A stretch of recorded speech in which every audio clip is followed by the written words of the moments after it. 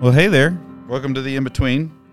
It has been quite a while since we last recorded a podcast, but we had some. How do you phrase? It's been over a year. No, not because then it's not. It was right. last year. Last year when we. I did get that from one of my neighbors. Did you? Yeah. I haven't seen you since. I haven't seen you since last year. Oh wow. Yep. 2 days ago. That. It's a good. It's a good one. Yeah, good dad dad joke. No, so but it has been a while, because, Christmas holidays and stuff like that.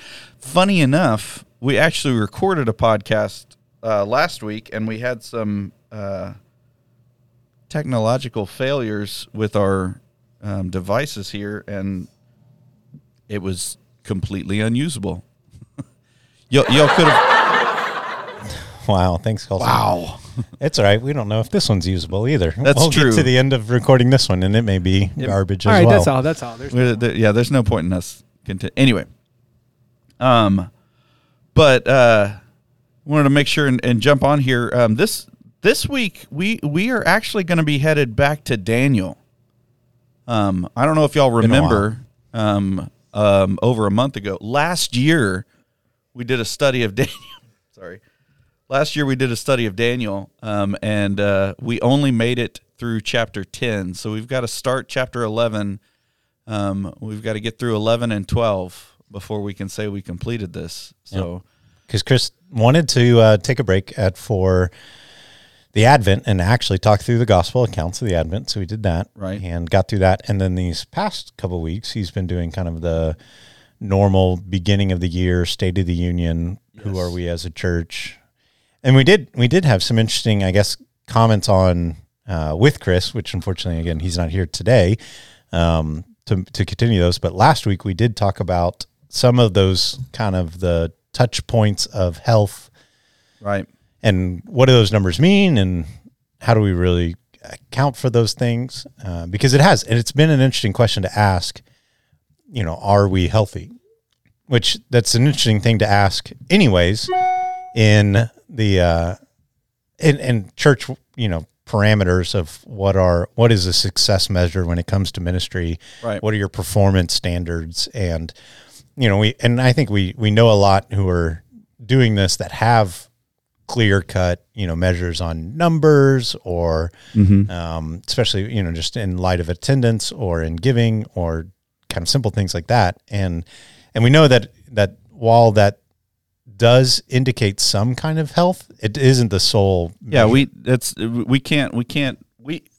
we have tried to make it very clear that numbers are not how we measure success or health or anything like that. That our real only concern is obedience. Yeah.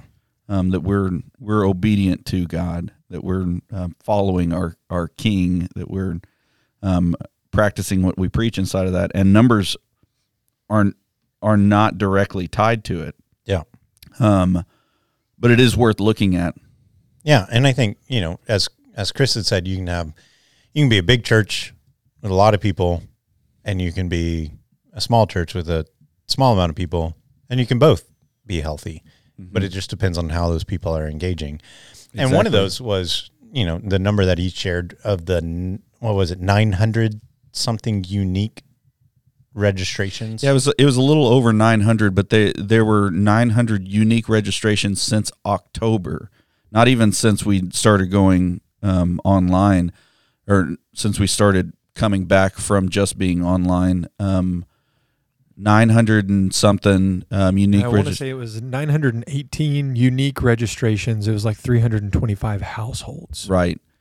So those are not counting anybody coming twice. There are a bunch of people who came more than once for sure, but that's just the number of people that have come at least once and registered to come. Because then there's more than that have come for sure. Yeah, and last week, Chris asked us the question, well, what do we make of that number? Is that playing into, again, this idea of are we healthy or not? And I think, again, when we had talked about it, it was like we're encouraged by it. Like I feel like hearing that there was unique registrations, that many unique registrations representing that many households, to think about the work that is at hand, well, at least the workers are here. Like it would be a different thing if we didn't have that and we thought, wow, we need to turn back onto a full schedule with children's ministry. We need to open up these next steps with life groups and events, and to think, well, to do that, we need people. And then if you went to, well, then who's coming, and you didn't have anybody, I think that would be a sign that it's like, oh, wow, well, that's unfortunate, or this may not be something that's possible or something that we're ready for. Right. And so he took it as, well, this is good that they are there, but at the same time, there's that caveat. And this is, I think, a key distinction of, again, like we talked about, what does that 900 represent as far as what do people do, not just who's here. Because if you have, 900 unique registrations that have come and just are here to be, consumers, basically attend one service, hear the message, and then that's all of their church life experience at South Spring. Again, it's like, glad you're here. Right. That may be the step you need to take. It may be a huge milestone that you're even here. It's incredibly important, like that people are here, but it cannot be the only being present cannot be the only part of your Christian walk. Right. It can't be the if I wear shirts now that say Jesus is not a weekend thing, and Jesus is bigger than Sunday and stuff like that.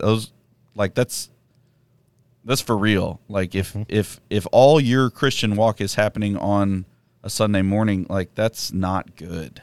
Yeah, and I think Chris in his sermon last week especially, I think picturized that well, in the sense that it isn't just kind of the shame on you, you're not doing enough, you haven't checked that box, and you haven't performed to be a good enough Christian, but more in the sense of his said, like, you're missing out. Like I think that is it. I think for people who are solely attending, that their Christian walk, their demonstration of faith is just, I'm here on a Sunday. And I think it's not that they're to be chastised in the sense of you should be suffering more than the suffering you're doing now as attending church. Yeah. No, but I think we can have that mindset or communicate that mindset. We can. Unfortunately. Unfortunately, I think that sometimes we, not we like being people in this room, but sometimes Christians have given that, like, not to put too fine a point on it, but that children's ministry is extended prison, and that you don't want to work there. Like, that's just really hard and pointless.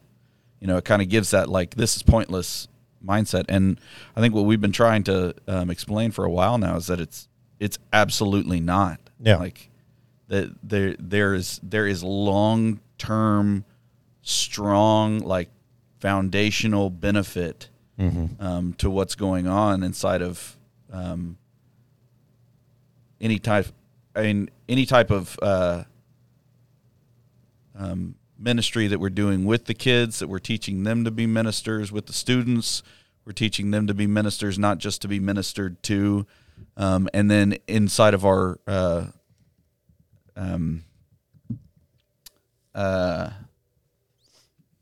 small groups, our life groups as well. That those times to be able to pour into other adults is like, that's really important. Yeah, and good. And that's what I feel like is, again, the message that is probably better presented, of saying, like, again, if your only experience of the Christian faith is attending on Sundays, then when Jesus says, I have come to give you life, and to give you life abundant, the abundant part of that is more, is experiencing him in not just this one avenue, one time a week, right, in a simplified form. I mean, how much of your life is spent outside of the church building? Mm-hmm. And I feel like that's what he's calling upon. Is he's saying, right, like, that life, like your whole life, I've come to make abundant. And again, Chris talked about, the whether it's the paradoxical sense of, when Jesus says, take my yoke, because my yoke is easy, my burden is light. But he's not saying still a yoke. Yeah, he's not saying take off all yokes and have no yoke. No, take my yoke, because apparently it's the one that's good. Yes. The one that is right for you, the one that fulfills you, the way that you are meant to be created. Yeah. It isn't that we aren't supposed to have a burden. It's just that we're supposed to have his burden. And when we have his burden in comparison to our own burdens or the burdens of the world, then we could say, certainly, oh, yeah, this is light, because I can now walk with it, not against it. And I feel like that's what that's what the world's burden does, is constantly, when you're wearing that, you're constantly having to fight against it. Use all the energy incorrectly for no purpose. Right. No aim of going forward, and it's painful, and it hurts. And so now, when we put on Jesus's right burden, then we can move forward in, again, a good step for. I feel like we've all experienced this in one way or another. Regardless of if you like your job that you're in right now, you have done work probably at some point in your life that was just fulfilling, that felt good when you finished it. Mm-hmm. Like, that wasn't, like, even though you may be like physically tired at the end of it, it gave you energy to do the work. So we know that experience inside of us. Mowing lawns. That's very satisfying. Mine. Well, and this is the realization that I had, is when I would mow other people's lawns, I felt so good about it. I felt so fulfilled. Like, there was like, oh, I started something, I finished something. Like, it was once tall and weedy, now it like looks clean, and good. Yeah. And then mowing my own lawn, and I was like, totally different experience. I don't feel as satisfied. Like, somehow it looks the same. I did the same amount of work, and it's like, and again, it's like, well, it's nice, but it doesn't feel quite as satisfying. And I don't know, there's something to that realization in my own life. And I think it was well, what's the difference? What is the difference between these two experiences? And one was serving outside myself for somebody else. Right. One was serving myself. And I was like, yeah, serving outside myself just felt like this was what I was designed to do, rather than just serving myself. But again, kind of the same thing that you were saying. Yeah. Well, and something like Lori likes vacuuming, and Lori actually likes mowing the yard, because you see like the progression of like the lines, I guess. Yeah. Things like that are some sort of measurable. For a lot of people, that's the kind of thing that feels good at the end of it to get done with. But the idea that there is work that we can do, that even looking back at Genesis, that Jesus, or that God had given Adam and Eve the garden to tend. Yeah. Work in the beginning wasn't punishment. Yeah. I mean, even like you could think of even naming all the animals as a form of work, looking at examining all the animals, giving them a name, that type of thing. That was a type of work, which, I mean, has its own like what, but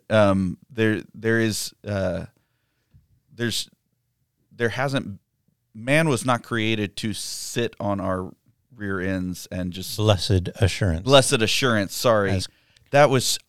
When he said that the first time in the service, I lost it. Like I hadn't heard that before, and I hadn't either. It was just hilarious to me. So I couldn't breathe there for a second. But yeah, we weren't made to sit on our blessed assurance, or who was it at Pine Cove? I think it was Daniel Wallace that used to say just made to consume groceries and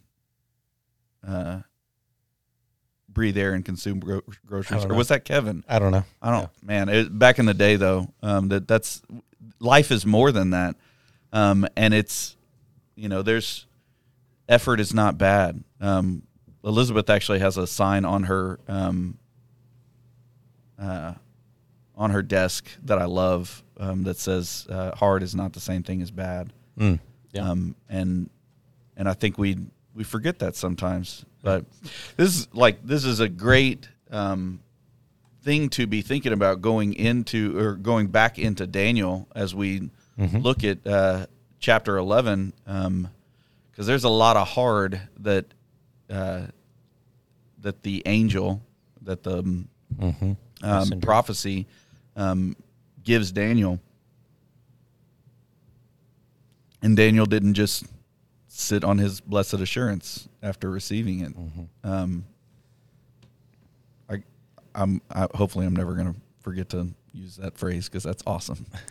And I think, and again, we unfortunately talked about this last week and it didn't survive the recording, but the notion of where do you take your next step in your faith? Yes. And this idea of,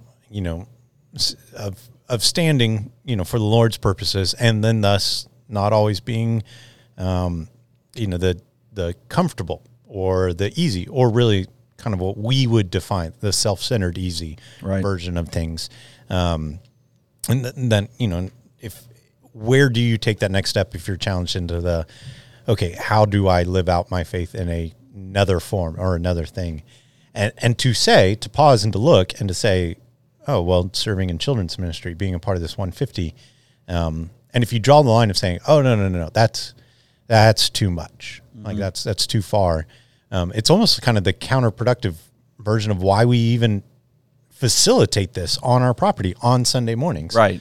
Because, you think about it, it's like, oh, well, if I should, share my faith with my neighbors or my coworker, and you have that thought and it's like, oh, that's terrifying. I can't even imagine what it would be like to walk out of my cubicle over to my neighbor's cubicle and to start talking about Jesus. That it's like, if that seems like such a leap of you can't even imagine the participation of that, well, then maybe it's good. Well, yeah, you're not ready quite for that. So maybe you need to start practicing by being the mouth of the gospel to some 7-year-olds with a script in front of you. With everything laid out in a plan and in the message, and just being part of it. And I feel like that's what a lot of times what we're facilitating, at least on Sunday mornings, when it comes to ministering with and to our own children, that it's like the beginner step. Like take that step, because it's the easier step. It's actually much easier to go and to do that. And doing that then will encourage your soul and hopefully prepare you for then the next step, the next step of when you do need to talk to your, colleague at work, and you can think, oh, well, I was once terrified of, a room of 7-year-olds. You're a lot less intimidating now when I think about the experience there, type thing. And so again, that was a concept that I don't think I verbalized that way before. Right. That this is not the extended prison. This isn't the all in, all out, the end of the line. It's like, no, this is actually probably the easiest, one of the easier facilitated, ways to. With huge return. Mm-hmm. With huge return for both yourself and the child, and the other adult and the student, like whoever you're pouring into. Like Sunday morning, what we're doing on a Sunday morning can have huge return. Yeah. And the consistency of it, and in that, I always joke that Sunday just keeps coming. Mm-hmm. Like we just keep preparing for Sunday. Every 7 days, Sunday just keeps coming. Well, the consistency of that is God ordained. Mm-hmm. And the fact that we can do that on a regular basis with each other and pointing each other to Jesus is a huge thing. And I think that's what we're trying to do in all aspects of Sunday morning. We're trying to point each other to Jesus. We are trying to help each other follow as disciples. Like that's what we're doing. We are worshiping him together. We are encouraging each other to worship him in our lives, and not just on Sunday mornings. We're We're encouraging each other to remember truths that it's easy for us to forget inside of ourselves. And, we just keep meeting together. We keep coming back. And that's on purpose. Mm-hmm. Like that is a really important thing. And remembering that there is fruit that is being, even if you don't see fruit, it is being cultivated. It is being, the seeds are being planted. It's being watered. It is growing slowly. It's hard in this microwave society that we live in now to be patient with any kind of growth or change or anything like that, it seems, but it is incredibly important. Mm-hmm. And so, don't be afraid of that long obedience in one direction, and to see the opportunity to be equipped for the ministry that God has called you to in your individual lives. And that's what was funny last week when we began kind of with even the question of what is it when you just sit down and you listen to a Sunday morning sermon, right, and then walk away, Yeah. And is there that idea, James puts it as, don't just be hearers of the word, but be doers of the word. Yeah. And it really sparked to me that, go ahead. Paul that does the analogy of seeing seeing yourself in a mirror and then dimly. Yeah. No, it's not seeing through a mirror dimly, but like seeing in a glass dimly. But like when he talks about how you look in the mirror and then you immediately forget what you look like. Yeah. But I think, is that James? I think it's the same thing. Yeah, it's the same passage. Sorry. And anyways, and so that idea though still of what is it? What's the difference between this kind of notion of head knowledge and heart knowledge? Right. And I feel like, again, for the American church, like so much that we express is just kind of that, oh, well, if I gain head knowledge, then I'm good. Yeah. And I certainly wrong.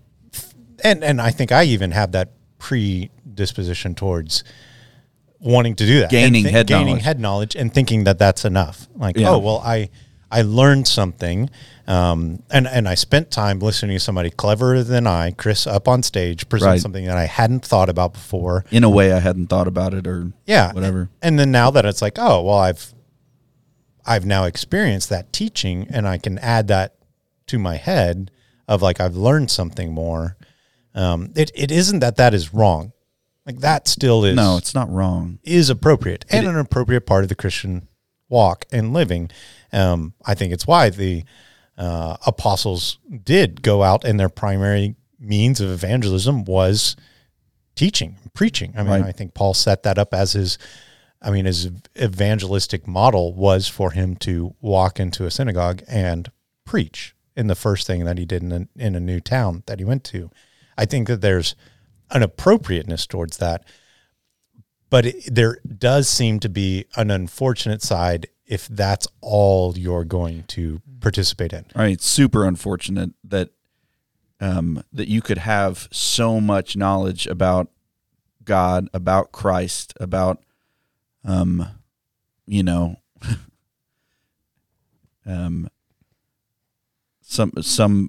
even memorizing the Romans Road to Salvation or something like that, and it not changing your life. Mm-hmm. That the kindness of God brings us to repentance, not to feeling good about the stuff that we know.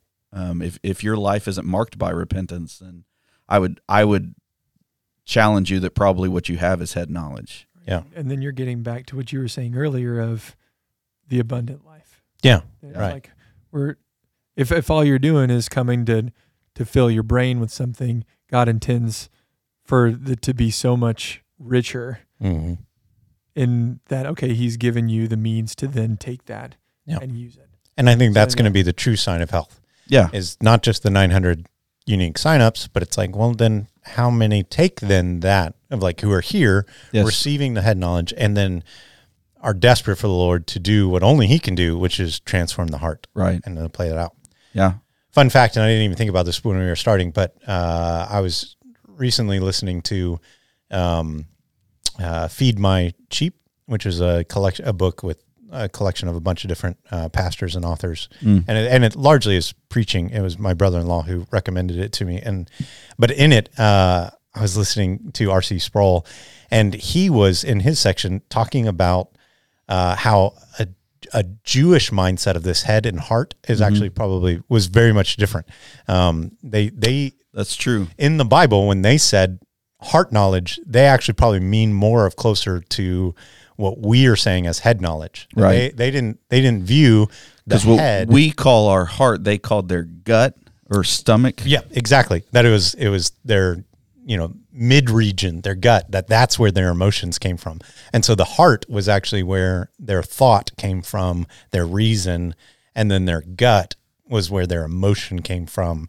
And it's interesting that, through the Greek influences of gnosis and knowledge and how all those things now have migrated north, I guess, to now head and heart versus your heart, but then your gut, like you feel it in your gut. And again, that still resonates in our language today. Sure. Yeah. I have a gut feeling. I have, Yeah. We still use that idea, but I found that interesting, of that insight into, at least when the Bible talks about heart, it's not making this delineation between head and heart like we are. Yeah. It's probably speaking of the heart as both of those things. Right. And then when it really gets down to what are you feeling, it goes down into your gut. Yeah. No, that's a good whatever, but it is like we talk about this a lot when it comes to worship, because worship a lot of times you'll hear a bunch of different definitions of worship. If you think of worship is singing, then I'm sorry to burst your bubble. That's not what worship is. Though we use singing a lot in worship, and there's reasons for that, and we can talk about that some other time. Worship, one of the definitions that I've heard for a long time is setting your mind's attention and your heart's affection on Christ. Those two, like mind's attention and the mind's attention is really important inside of that. That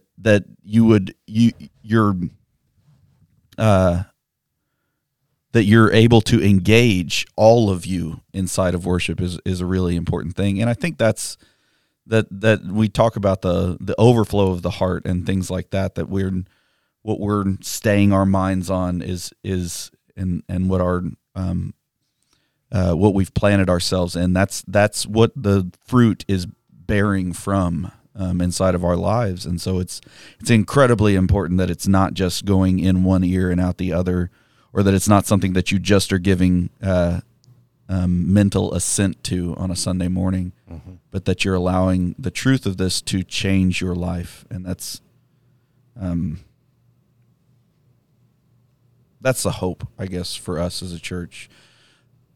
We've run out of time already, but man, so grateful for what we get to do on Sunday mornings and how we get to encourage each other and lead each other. And so looking forward to seeing you next Sunday.